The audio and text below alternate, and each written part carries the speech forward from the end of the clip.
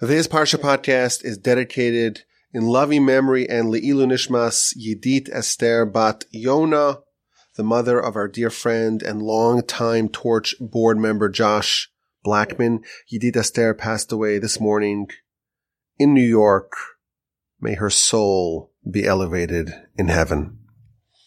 Before we begin, we have two really exciting notes.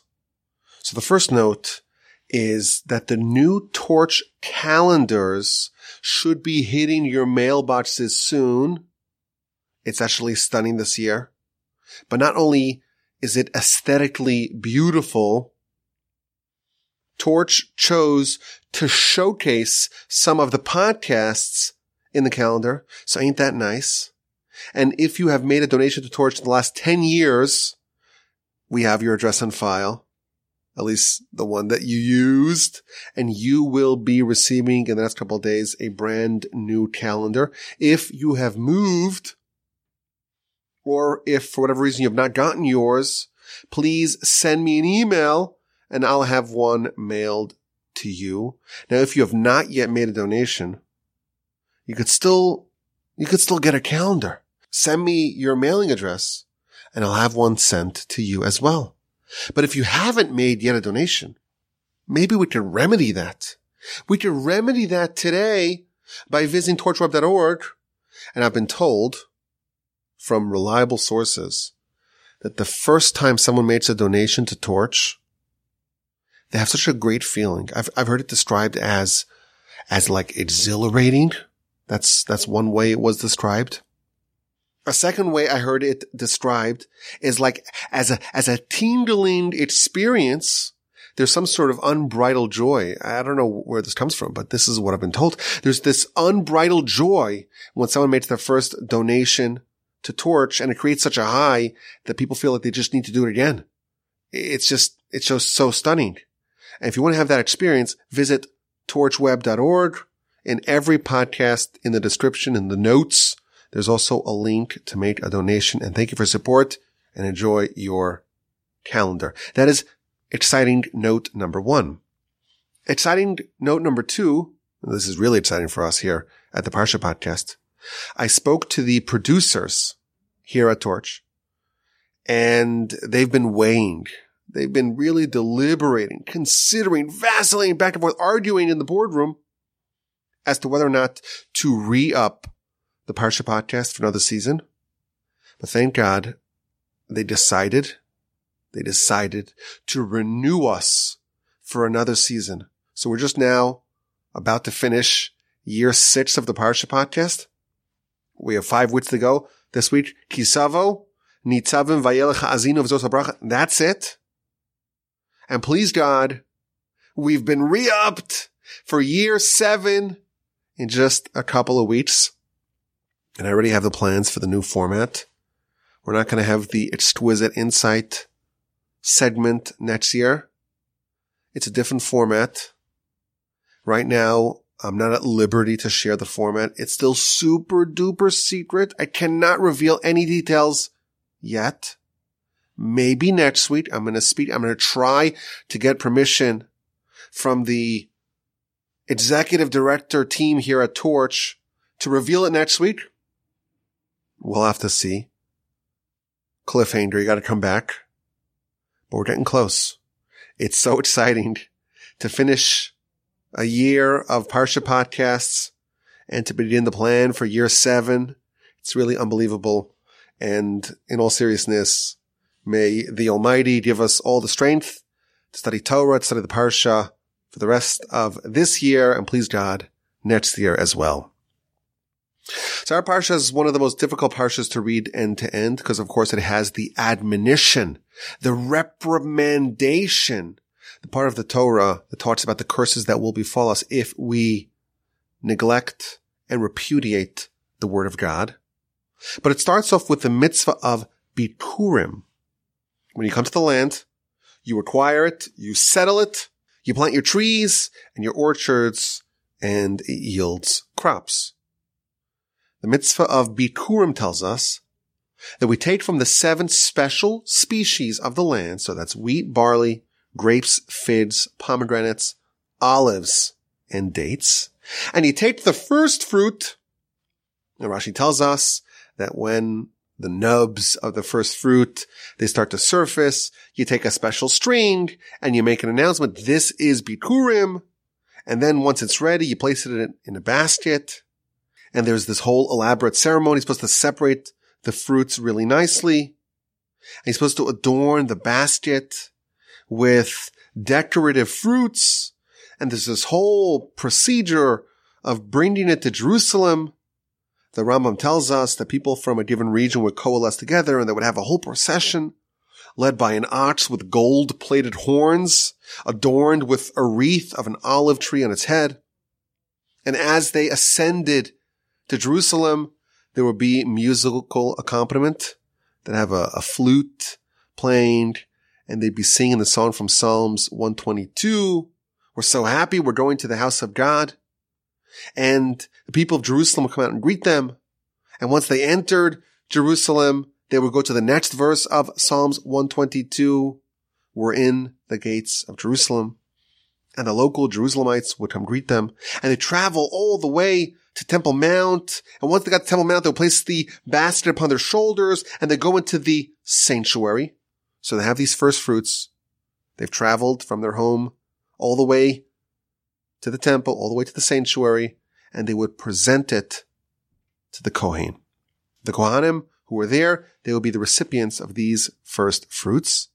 And once they actually got to the temple, there was a further ceremony where the person would wave the basket, and they would recite a very specific passage from our Parsha, 6 verses, chapter 26 of Deuteronomy, verses 5 through 10.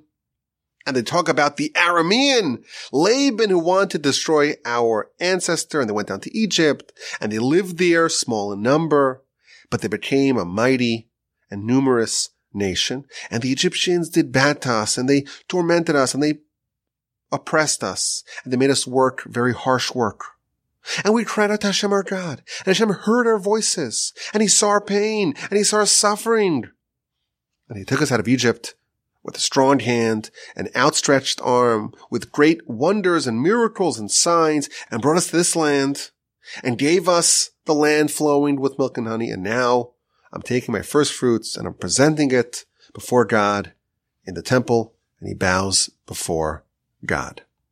This is a mitzvah, part of the mitzvah. Well, it's really two separate mitzvahs. Number one, to give the first fruit to the Kohen.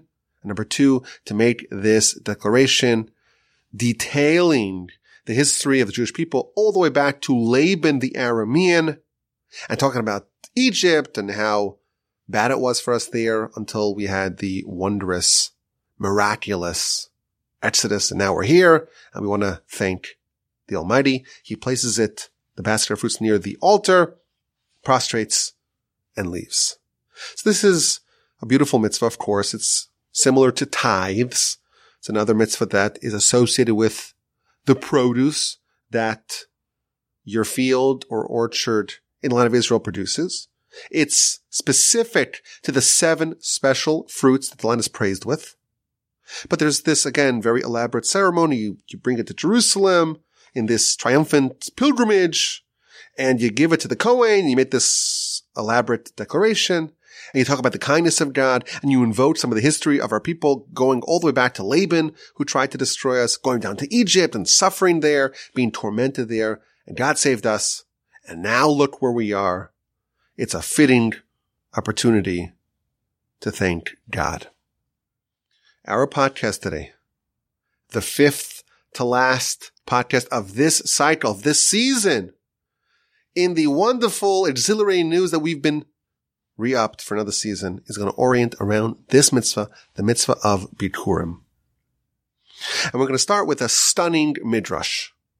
Now, this midrash is not on our Parsha. It's actually all the way back on Genesis 1, verse 1. The first word of the Torah, Bereshis, in the beginning. The Midrash says, why did God create the world in the beginning? What's the purpose? What's the reason? Bereshis, says the Midrash. If you look at our Parsha, it talks about the first fruit. You take Mireshis from the first fruit, says the Midrash something stunning. Why did God do Bereshis? Why did God create the world? It's for the mitzvah of Bikurim that has the word Rashis in it as well. The Midrash tells us that this mitzvah, this nice mitzvah, this beautiful mitzvah, this heartening mitzvah of taking the first fruits, bringing them to Jerusalem, thanking God, that is a fulfillment of the reason why God created the world. Now, in the past, and in the rebroadcast episode, we talked about this midrash, and we went through maybe the classic explanation of this midrash that this mitzvah, first fruits, is about showing gratitude and not being an ingrate and appreciating the goodness that God does for us. An appreciation, not being an ingrate, to appreciate all that God does for you, to acknowledge all the goodness that you have in your life. That is a central component of our spiritual life. It's a tacit acknowledgement of God's dominion, and that's why God created the world. Or perhaps that's the reason why the Midrash says this is why God created the world. In today's podcast, we're going to suggest a novel approach to this midrash, to the midrash that says that this mitzvah of Bikurim, the first fruits, is emblematic of why God created the world. And we're going to start with the declaration that you make once you get there, once you deposit it in front of the altar, you make it this declaration. And the beginning of the declaration, where it talks about Laban the Aramean. It starts off, the first thing you say, Arami Oved Avi, the Aramean, wanted to destroy our forefather. Laban tried to destroy our nation. Now, just a quick reminder, who is Laban? He's a shadowy figure back in Genesis. He first appears in Genesis 24 as the brother of Rebekah. When Eliezer, the servant of Abraham, is commissioned to go find a wife for Isaac and to go to Abraham's homeland and to his family, he is sent and he meets Rebekah by the well, and she generously offers to give him water and to his camels water. And he has to negotiate the terms of this betrothal of Isaac and Rebekah with Laban and the rest of Rebekah's family, because Laban is the brother of Rebekah. That's the first appearance that Laban has in the Torah, and he makes another extended appearance in Genesis after Jacob usurps the blessings intended for Esav. Esav wants to kill him, he has to flee, and he goes to Laban. And he works for Laban for 7 years in exchange for the rights to marry Laban's younger daughter, Rachel. So we have two connections so far to Laban. Rebekah, Isaac's wife, is Laban's sister.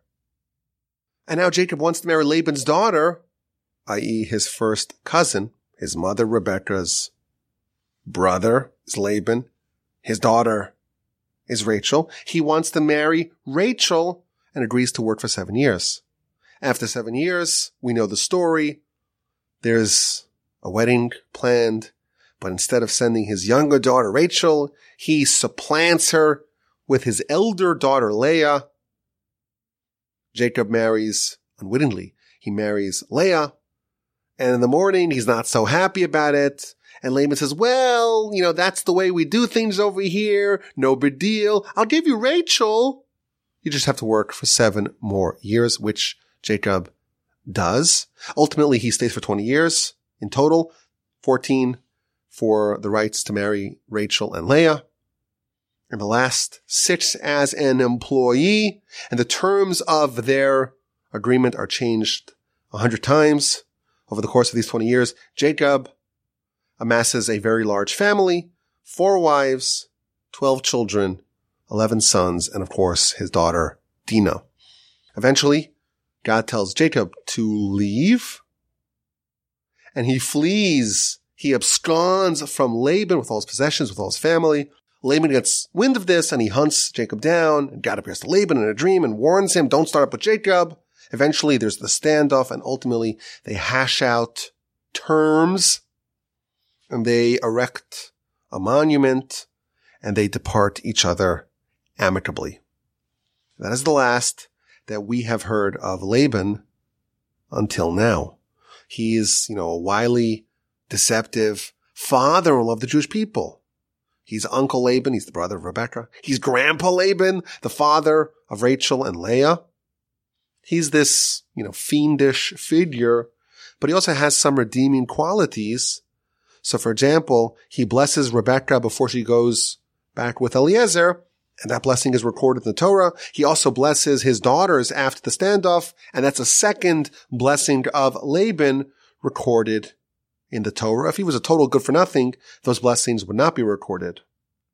But at this juncture of Deuteronomy, Laban's been long forgotten. Until he makes this very strange appearance in the declaration of the first fruits.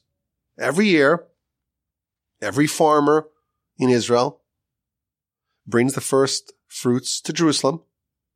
And part of the mitzvah is to make a proclamation, to make an announcement. And it starts with Uncle, Grandpa, Father-in-law Laban. And specifically, it highlights his dastardly plans for the Jewish people. Arami Oved Avi. Laban tried to destroy our father, and they descended to Egypt. Laban is a name that lives in eternal infamy. Now today, we don't have Bikurim, we don't have a temple, but Laban makes another ignominious appearance each year. In the Haggadah that we read at the Seder each Pesach, in the beginning of the Egypt narrative, we quote this verse, the verse of the first fruits declaration. And we talk about the various threats that our nation faces each generation. Every generation, there are existential threats trying to destroy our nation. And we say it's not just one time, it's not just one person, it's not just one force. In each generation, there are forces engineered to try to destroy us. But the Almighty saves us. And you should study, says the Haggadah, we say in the Haggadah, Laban the Aramean, what he sought to do to Jacob, our forefather. Pharaoh only wanted to kill the males. But Laban wanted to uproot everything. And it quotes the verse of our Parsha, Arami, Oved, Avi, the Aramean tried to destroy our father. This is a stunning piece that we read each year. We're talking about the phenomenon that repeats itself each generation. Each generation, there are forces that try to destroy us. And Pharaoh, who enslaved the Jewish people and drowned the Jewish males, he's not the first, he's not even the worst. Laban was actually worse than Pharaoh. Pharaoh wanted to kill only the Jewish males, but Laban sought to uproot everything, and God saved us from both of these tyrants, from both of these genocidal villains. So, of course, this raises a lot of questions. We don't see in Laban's story, we see he's deceitful, and we see he's a little devilish, and wily, and chicanerous, but no one would compare him to Pharaoh. Certainly not to say that he's worse than Pharaoh. And to understand the kinds of risks imposed by Laban versus Pharaoh, it's another interesting angle to take this idea to. Perhaps we could even wonder, if this is true, every generation there's a force trying to destroy us. Why is that true? Why can't we ever rest on our laurels? Moreover, what is the current threat to our people? There's a lot of questions that this raises, but I want to bring this back to the first fruits. We have a mitzvah, first fruits. It seems very similar to all the other tithes, but somehow we're connecting it to Laban and to Pharaoh and to these various threats. what is the connection? Why is this relevant to the first fruits? So what we're going to try to do today is to understand the first fruits and how it relates to Laban and to Pharaoh, and how it explains the Midrash that says that this is really why God created the whole world. Bereshis, it's all voracious. Let's begin. In our approach that we will propose, we're going to try to offer a continuous theme threaded throughout all these subjects. What exactly was the conflict with Laban? Why is that similar to what happened with Pharaoh? Why is it intimately connected to the first fruits? And why the first fruits are emblematic of why God created the world. And once we develop this idea, it will also serve as a valuable framework that can be used in innumerable ways to improve ourselves and to improve our lives. So we're making a big pledge here. Let me know if we deliver. So I noticed something really interesting. Our sages highlight another similarity between Laban and Pharaoh. Again, there are two existential threats faced by the people that are mentioned explicitly. There are other ones that are not mentioned explicitly. Every generation there is one. But we'll talk about two of them. Laban, Pharaoh. There's a similarity that our sages revealed and highlighted between these two and why the nation endured. In what merit did Jacob overcome the threats posed by Laban? In what merit did the Israelites overcome the threats posed by Pharaoh in Egypt? In both instances, our sages tell us that the reason why we endured, it was in the merit of Jacob and the Israelites clinging tenaciously to their identity and to their values. After Jacob parted ways with Laban, he had another encounter with another arch foe, with Esau. And at the beginning of Parsha Vayishlach, this is Genesis chapter 32, verse 5, Jacob conveys a message to his brother, to his twin brother Esau. And it starts, Im Lavan Garti, I have lived with Laban. And Rashi tells us the word Garti, I have lived, that's an anagram. That's the same letters as the word Taryag, which means 613. Says Rashi, Jacob used these words with precision. I have lived with Laban, Im Lavan Garti. He's trying to tell him, I have clung, I have maintained, I have adhered to all 613 mitzvos. Despite being with Laban, Jacob clung to the Torah, and that ensured that he will endure. In this conflict with Laban, Jacob clung to what was critically important. Well, what about Egypt? Why did the nation survive Egypt? So the Midrash tells us the reason why the Jewish people were saved, it's due to three things. Number one, they did not change their names. They did not change their language. And they were meticulous in matters of intimacy, in familial matters. And that's why they survived. In the imbroglio of Egypt, in the conflict of Egypt, Israel clung to their identity. They didn't change their names. They didn't change their language. They didn't intermarry and assimilate and acculturate into the ways of the Egyptians in their conflict. They clung to their values and identity, and that's why they were saved. We have two ways in which Laban and Pharaoh seem to parallel each other. In the verse and in the Haggadah, it talks about these two grand conflicts where we almost lost the Jewish experience, where the ember of Abraham was at risk of being snuffed out. Both were existential risks, despite the risk of Laban being even worse. And in both, we find that the good guys survived because of what they clung to. Jacob, to the 613, in Lavan Garti, I live with Laban, 613 I maintained. And the Israelites, they clung to their names, to their language, to their families, to their identity. They maintained what made them special and unique, and that's why they survived. So here's the point I want to make. This is the theory, perhaps we should say, that I want to speculate. And I know there's a lot of moving parts here.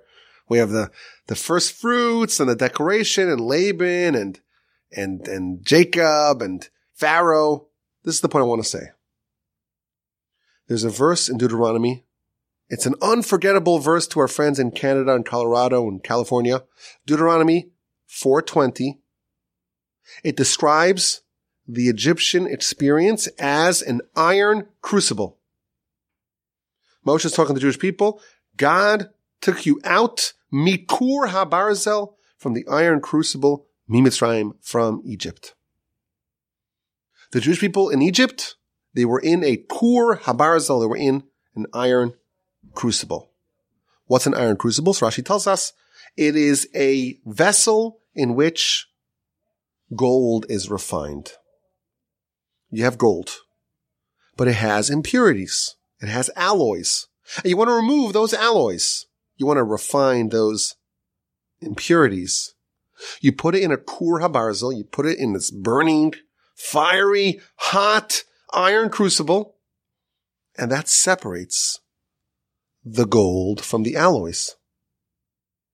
The kur habarzel, the iron crucible, takes the mixture and with great heat separates the gold from the impurities. That's what Egypt was like. It was a scalding kur habarzel, a fiery iron crucible.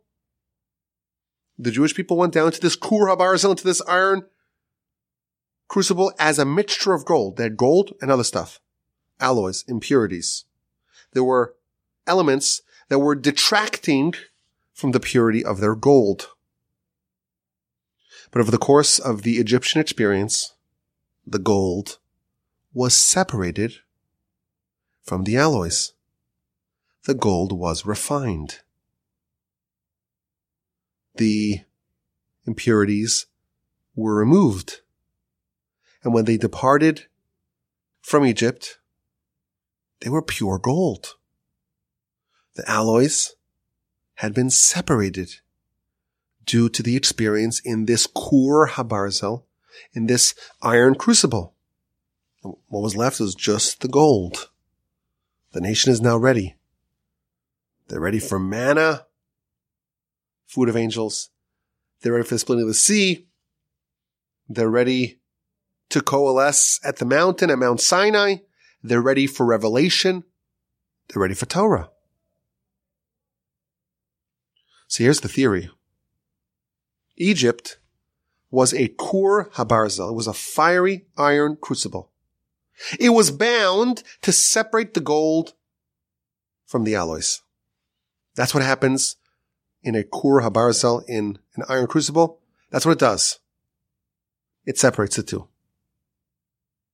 But here's the critical point. What will remain? Suppose you have gold mixed with other non-gold things, impurities, contaminants, other elements. You have the very valuable, precious gold, and all you have the junk. And it's all mixed in together.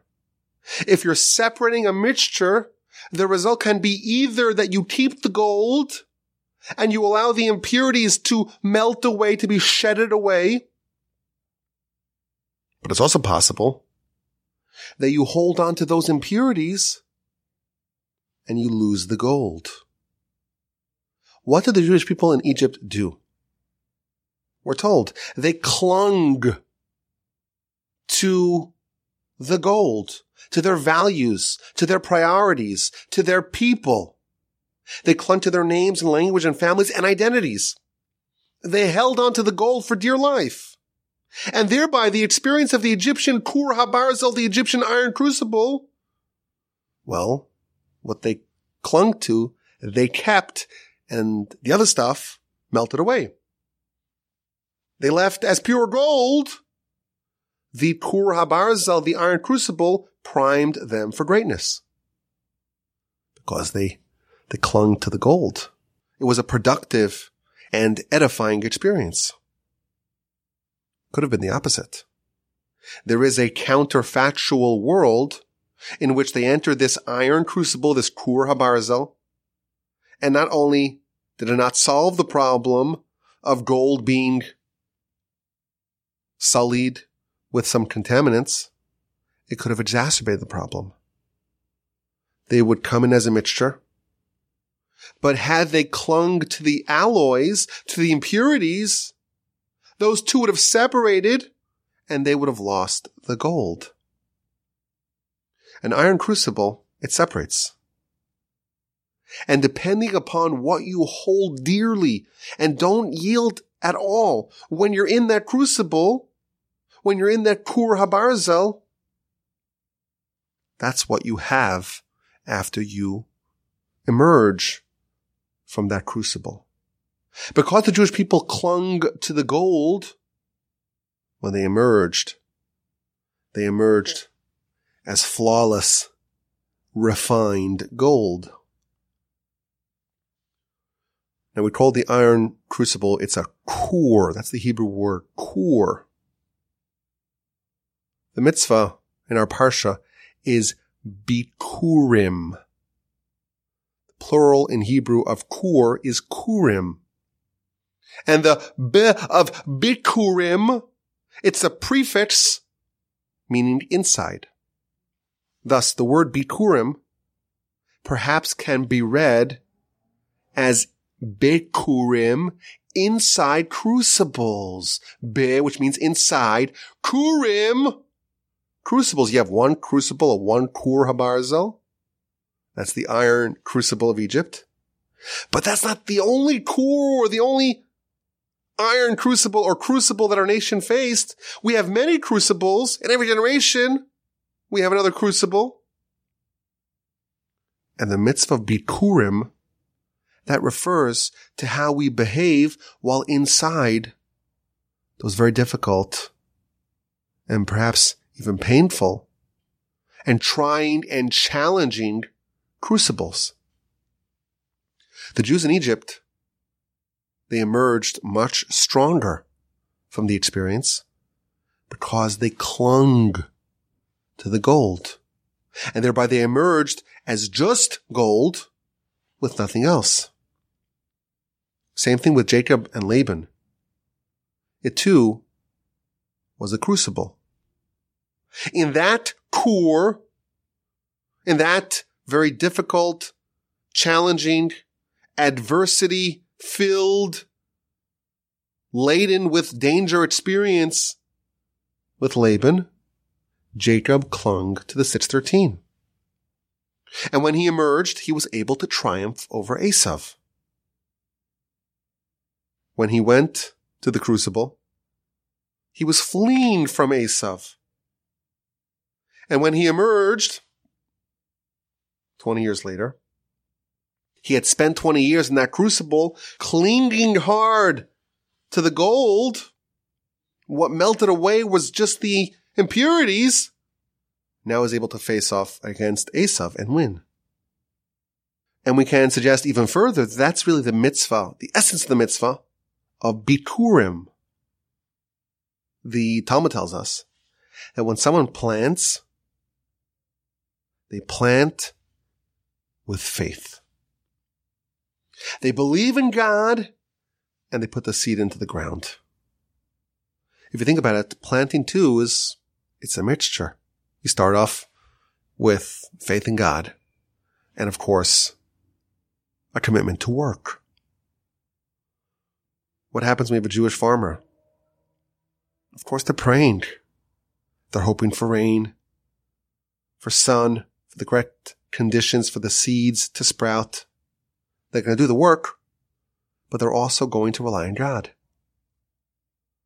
Relying on themselves and their work and relying on God. It's a mixture. And they have a whole season of anxiety and uncertainty. And that too is a crucible. And you don't know. The whole winter. Will I have food for my family, or will we suffer in famine? To us, we live in an era of abundance, certainly in the Western world. In antiquity, this was a real concern. Every year, are we going to live, or are we going to die of starvation? Our problem today is we have too many calories. Oh, I can't stop stuffing my face with cookies and potato chips. That's our problem. This is a very recent reality. For millennia, there were never sufficient calories for everyone. Hunger, starvation, famine, that was the norm. What happened when the fruits finally sprouted?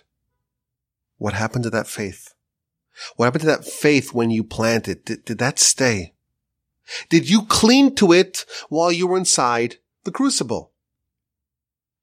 The mitzvah Bikurim symbolizes clinging to the gold during each planting season, each year of a crop cycle. And it's connected to the idea of always maintaining the gold in every crucible. And when the fruits finally emerge, after a nerve-wracking winter, the agony's over. You finally can tell that you're going to make it. You take those fruits and you bring them to Jerusalem. And you verbally acknowledge that the Almighty, He's the one who gave you those fruits. He's the one who you have to thank for this plenty. That's Bikurim. The mitzvah is symbolic to all the crucibles that we go through and that we've gone through in the past as individuals, as members of a nation.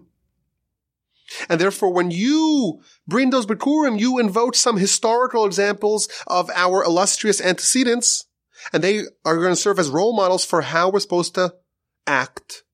Bikurim inside, kurs inside, Kurim inside, crucibles. When we attach ourselves to this glorious chain, and we demonstrate how we too, after the whole cycle, we have our faith intact. We too have clung to the gold. Bikurim is not an isolated one-off mitzvah. This is the reason why God created the world.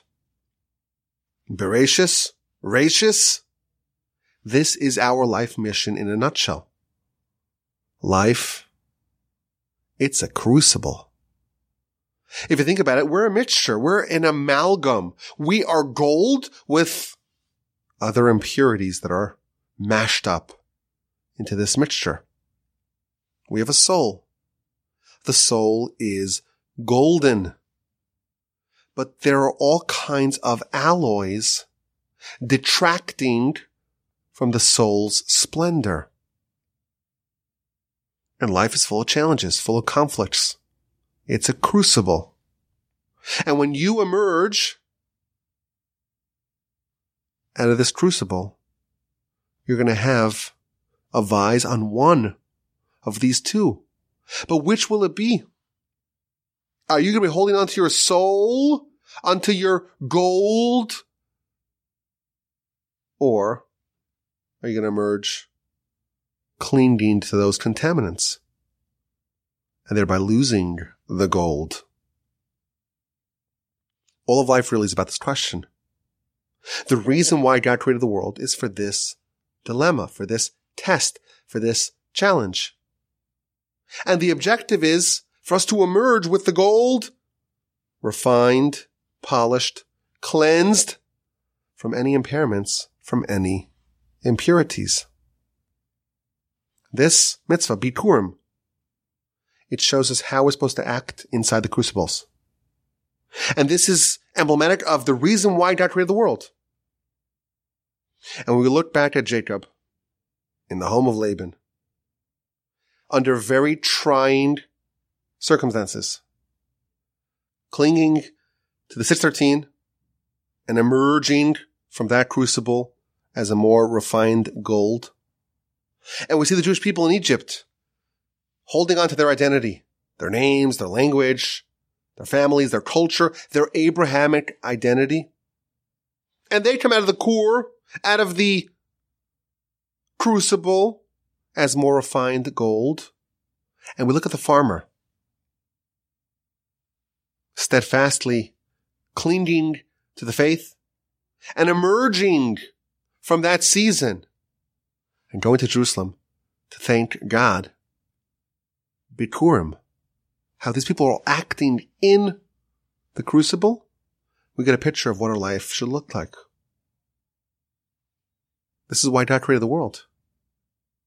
Our whole life is a big crucible of conflict. And we enter as a mixture. We have gold, of course, within us.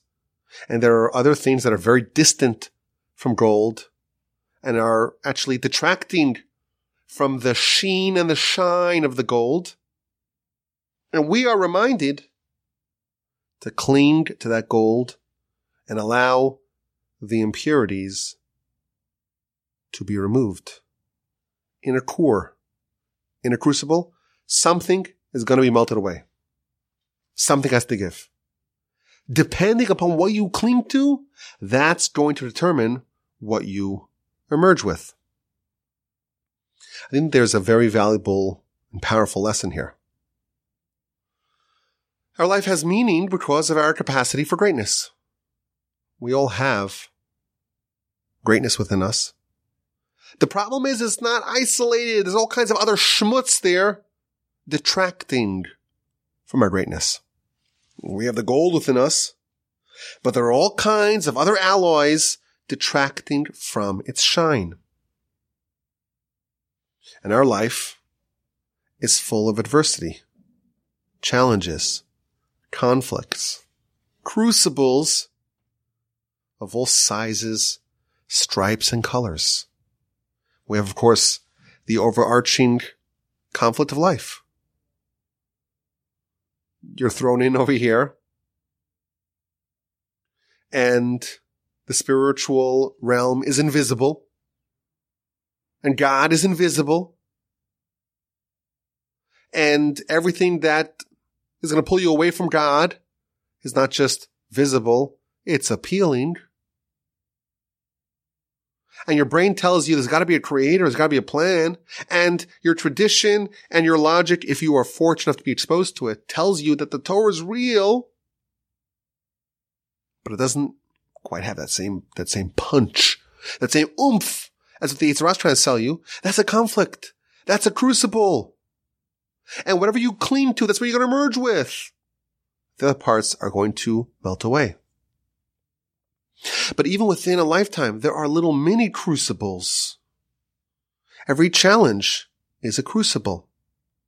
And it's going to separate the gold from all the other impurities. And what you hold on to tightly and don't relinquish and don't yield, that's going to determine what you emerge with. In the law of Bikurim, we learn how to act Bikurim inside said crucibles. And we look back at these historical examples, and we see Jacob, our forefather, clinging to the 613, and the Jewish people in Egypt clinging to their identity, and the righteous farmers holding on tight to their faith. And the Midrash reminds us this is why God created the world. Adversity, challenges, crucibles are going to melt away. They're going to remove some of the factors of the mix, of the amalgam that enter. the crucibles. The only question is, what are we losing and what are we gaining? What are we maintaining? When we cling to the gold amid the core, amid the crucible, we can and will emerge from the experience as refined and resplendent gold. Let's get to this week's exquisite insight. I can't believe that there are only 5 weeks left to this cycle of the Parsha podcast. 5 exquisite insights to go.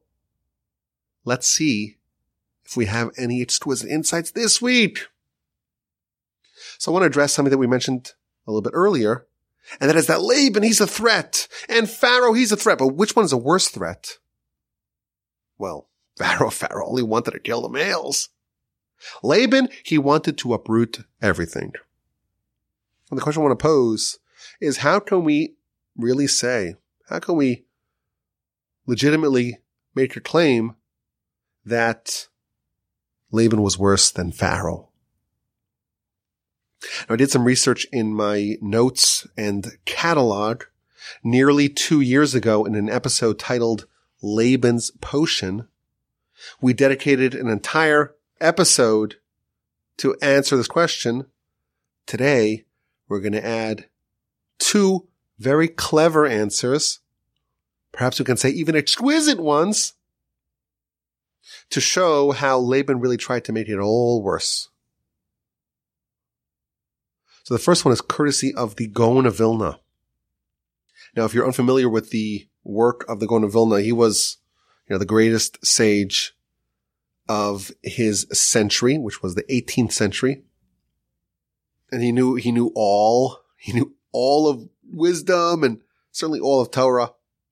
And he would make connections that ordinary people just could never come up with on their own.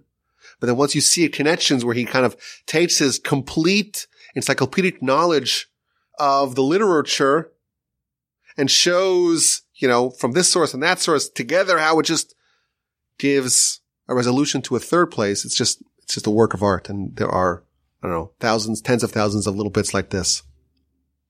So he said that, he quotes from the Talmud. The Talmud says, if a person sends an emissary to go betroth a woman for him. So there's a principle in the Talmud that if you want to accomplish a certain end, like to get married, you can do it yourself or you can hire an emissary. So the man can hire an emissary, the woman can hire an emissary, like a proxy to stand in for them. So a man tells a messenger, go betroth a woman for me. And here's what you need to do. Here's the ring. Go do it for me. A couple days later, he gets the unfortunate note, oh, your messenger is dead. And we don't know what happened. Did he get to do his mission?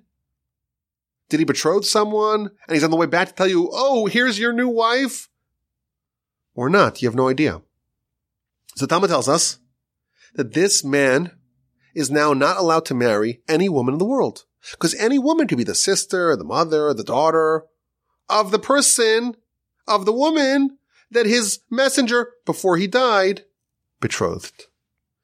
This is why it's a very bad idea to hire someone to do this for you. But that's the Talmud in the book of Gittin on page 64a. If you hire a messenger to go betroth a woman for you, and then they die, and you don't know the final resolution of this transaction, of this proxy, you cannot marry anyone in the world. That's Talmud number 1. When Abraham sent Eliezer to go find a wife for Isaac, they went to find Rebekah. And after being wowed by Rebekah's kindness, she gave him water, and she gave the camels water. Eliezer says, this is great. I can't believe it. It's wonderful. and he went to go negotiate with the family. So if you look at the story in chapter 24 of Genesis, you see that Eliezer is dealing with a bunch of people, Laban and a gentleman by the name of Besuel, who is Laban and Rebekah's father. And at the beginning of the story, he's dealing with them both. But then in the middle of the story, Besuel, father of both Rebekah and Laban, disappears. And he's dealing just with Laban. So the Midrash tells us what happened.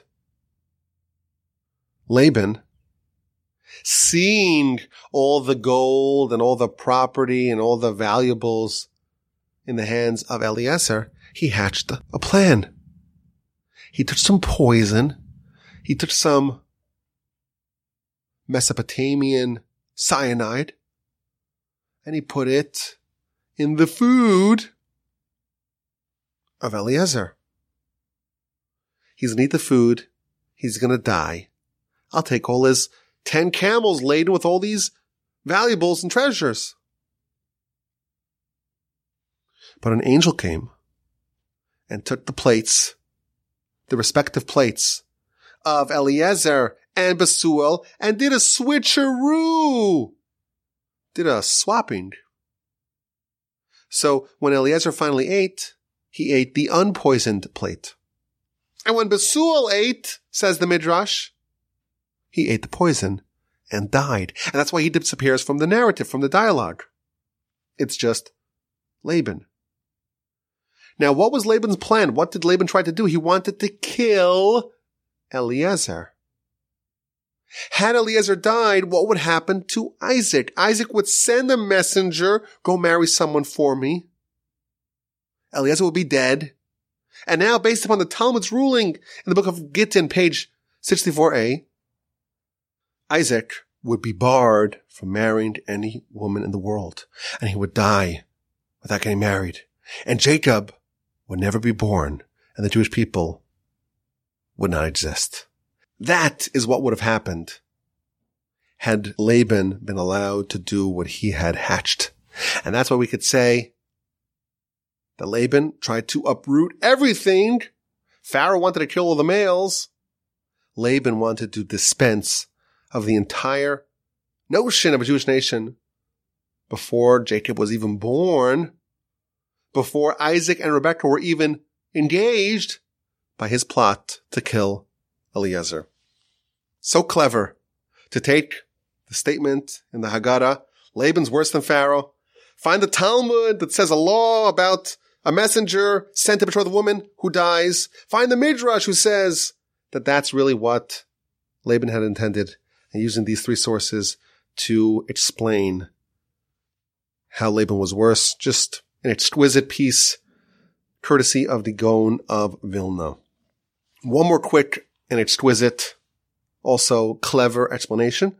This one I saw in the name of the Alshich, one of the commentators on the Torah.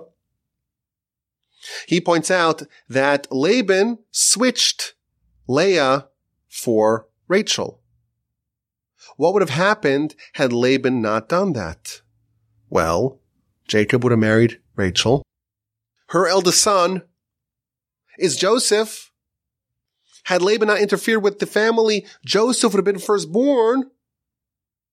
And because Joseph was not the firstborn, he wasn't the oldest.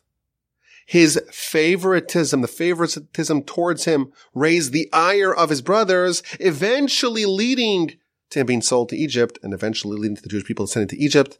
And that's why the verse says, the Aramean tried to destroy my forefather and the descendant to Egypt. Laban, he is so bad.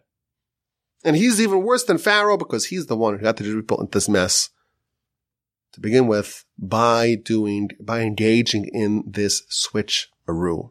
Again, very clever, very exquisite insights. I gave you two of them because we're coming to the end of this year 6, the Parsha podcast. I hope you enjoyed this. Hope you found this to be interesting and entertaining. I thank you so much for listening. I remind you to send me an email, rabbiwolbe@gmail.com. Have a great day. Have a fantastic rest of your week. Have a restful and invigorating and uplifting and tranquil and inspiring Shabbos upcoming. And please, God, with help of the Almighty, we'll talk again in good health and great spirits next week.